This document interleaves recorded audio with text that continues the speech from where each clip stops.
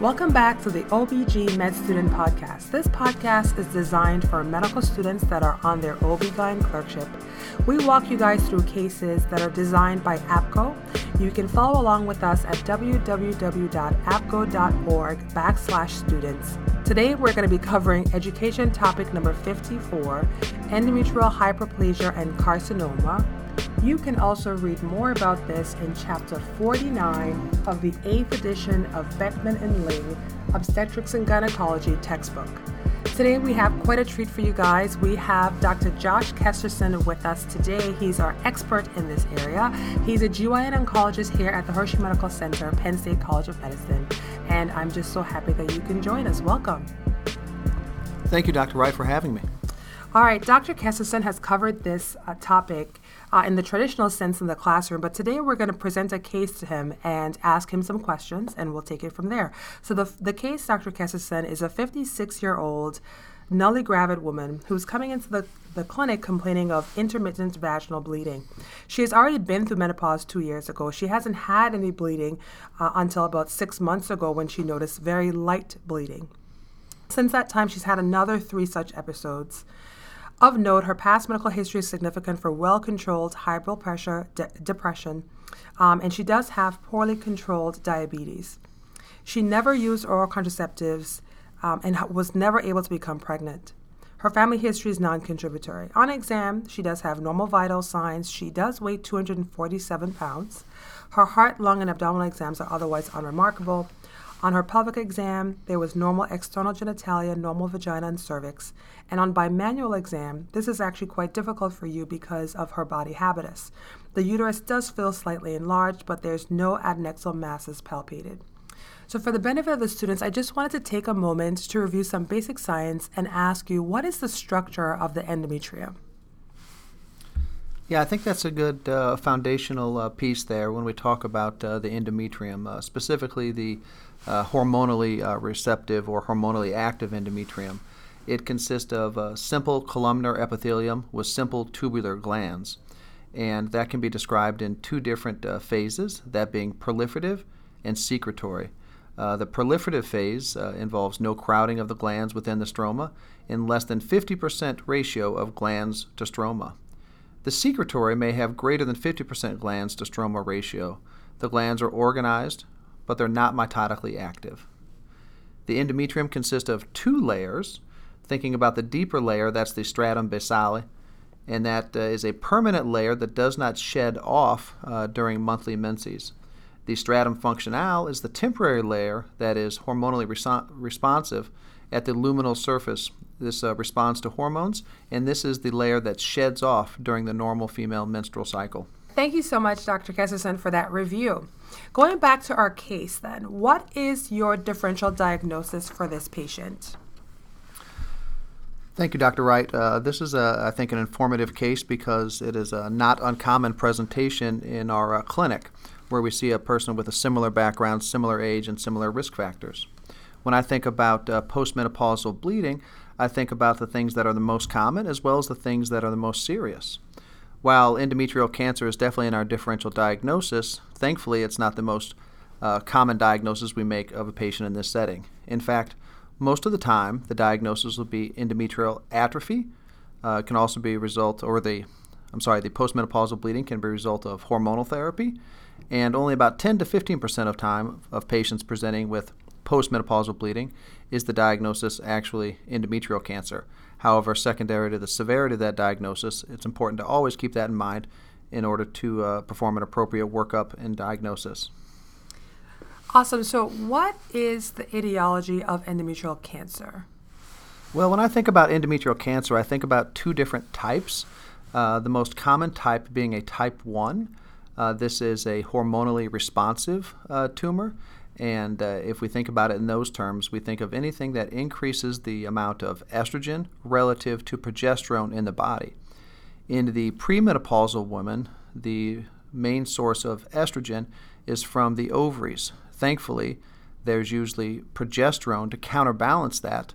Hence, you have a cyclic period with estrogen and progesterone being represented in equal and balancing components. However, when you have an excess of estrogen to progesterone, you run the risk of stimulating the endometrium to a hyperplastic or to a cancer phase. So anything that increases that amount of estrogen that the endometrium is exposed to will be a risk factor. In the postmenopausal woman, this includes excess adipose tissue or obesity.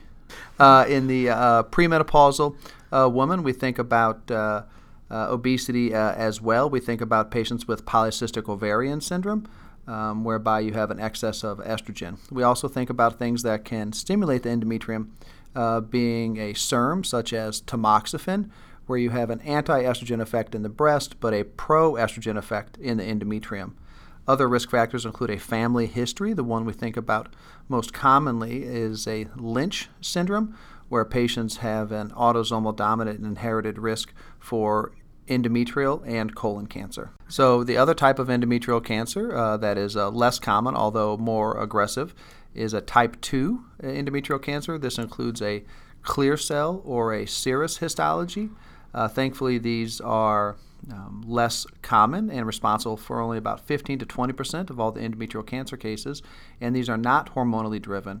Unfortunately, these cases tend to be more aggressive, diagnosed at a more advanced stage, and have a higher risk of recurrence and ultimate mortality. Thank you. So this patient actually had several risk factors, as you alluded to. So obesity, which does increase her risk 2 to 5 times. She was nulliparous. We don't know at what age she did go through menopause, but is it correct that a late age to menopause would be a risk factor? I think that is a risk factor, and I think the thing to consider is not just one thing, but a constellation of factors, such as the nulliparity, implying that she did not have regular menses, and this may be secondary to an excess of estrogen in relation to the progesterone. I think the obesity, with her weight being nearly 250 pounds, implies that the endometrium has been exposed to this excess estrogen for a prolonged period of time. And she also has other risk factors, including diabetes and hypertension, things that not necessarily are causative of endometrial cancer, but I think are a byproduct of being obese enough, long enough, that you ultimately develop these comorbidities. And so this constellation of findings, I think, definitely raises our suspicion for a endometrial process, specifically endometrial hyperplasia or cancer. Got it. So now we have this patient. She's postmenopausal. She's had abnormal bleeding on several occasions. She has risk factors for endometrial cancer. What would we do next for her then? Well, I think we've already taken the most important step, and that's a history and physical to try and narrow down our differential diagnosis. I think the next step would be to get a pathologic or a tissue diagnosis, and this can be accomplished in one of two ways. If the patient is able to tolerate an exam and an endometrial biopsy in the office, that would be preferred, as it is the least invasive.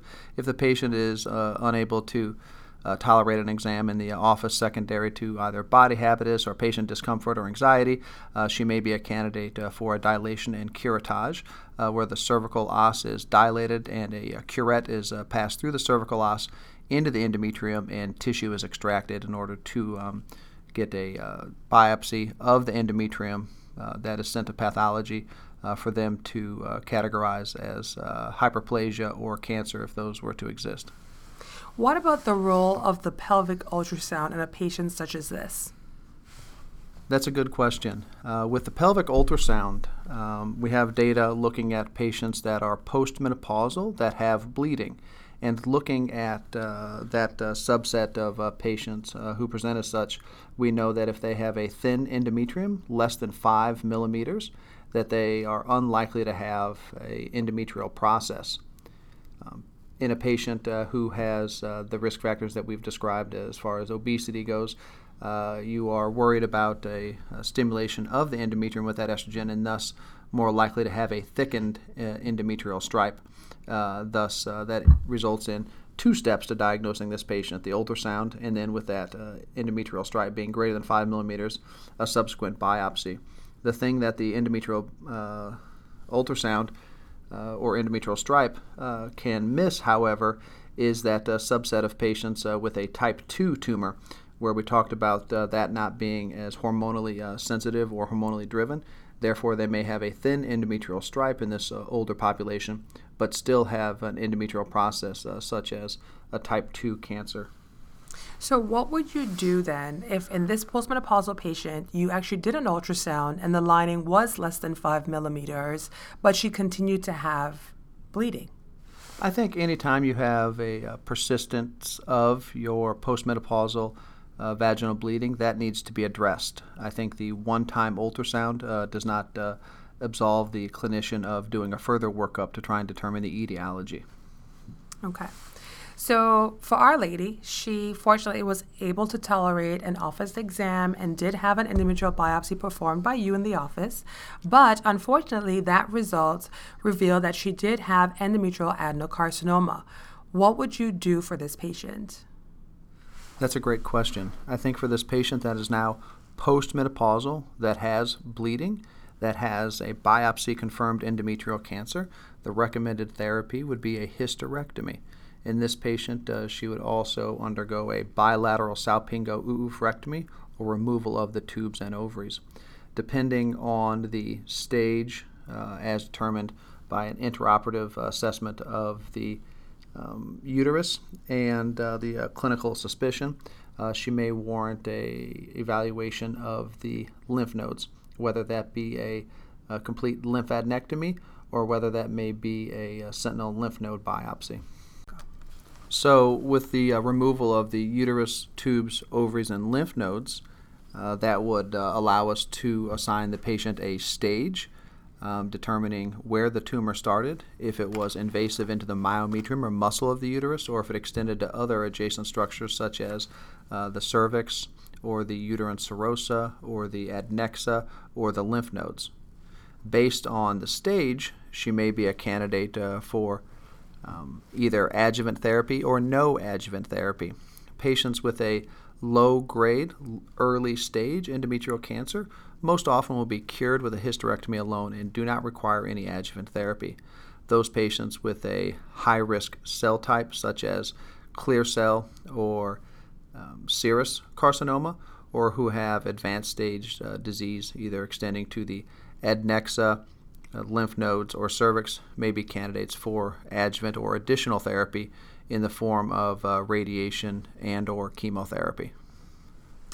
Thank you so much, Dr. Kesterson, for that very comprehensive review. I do just have one more question.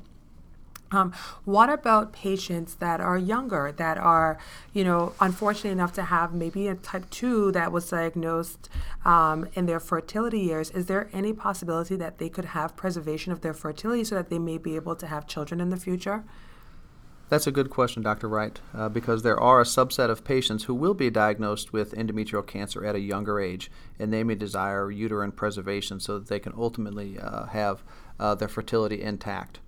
While we just talked about the standard of care being a hysterectomy for a diagnosis of endometrial cancer, obviously those patients may not desire a removal of their uterus if they would like to maintain their childbearing ability.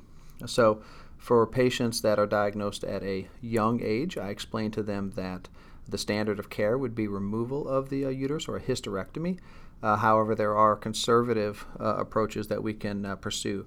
However, there are certain requirements in order to pursue conservative management. Some of those include diagnosis on a dilation and curettage rather than an endometrial biopsy, as that is more correlative with the final hysterectomy specimen in prior studies. The patient has to have a grade 1 tumor. I also like to ensure that the patient does not have a genetic predisposition that is causing her endometrial cancer, like a Lynch syndrome, as that may not be as hormonally responsive. The patient should be able to tolerate progesterone therapy, and the patient should have no evidence of extrauterine spread or deep myometrial invasion, and this can be assessed based on an MRI performed prior to undergoing therapy. The choice of that progesterone is varied, with the goal being to mitigate the adverse effects of the excess estrogen. That progesterone therapy can be in the form of a pill and or Mirena progesterone-releasing intrauterine device. Got it. So, this patient was unlucky in that her diagnosis was adenocarcinoma, but what if we had done a biopsy and it actually showed hyperplasia? Right. So when we think about hyperplasia, I think we think about several different types of hyperplasia.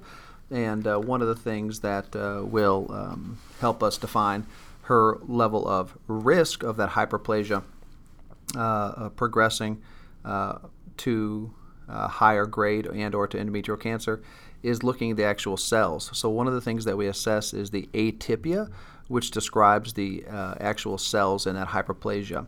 So what we previously described as complex hyperplasia with atypia was a description of the architecture of the cells on the slide, as well as of the individual cells themselves.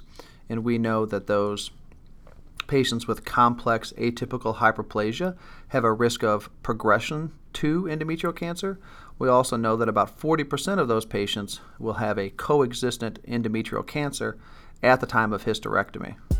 Dr. Kesterson, it has been such a treat to have you here today to chat with you about endometrial hyperplasia and carcinoma. We hope to have you back again. Thank you so much. My pleasure. Thank you.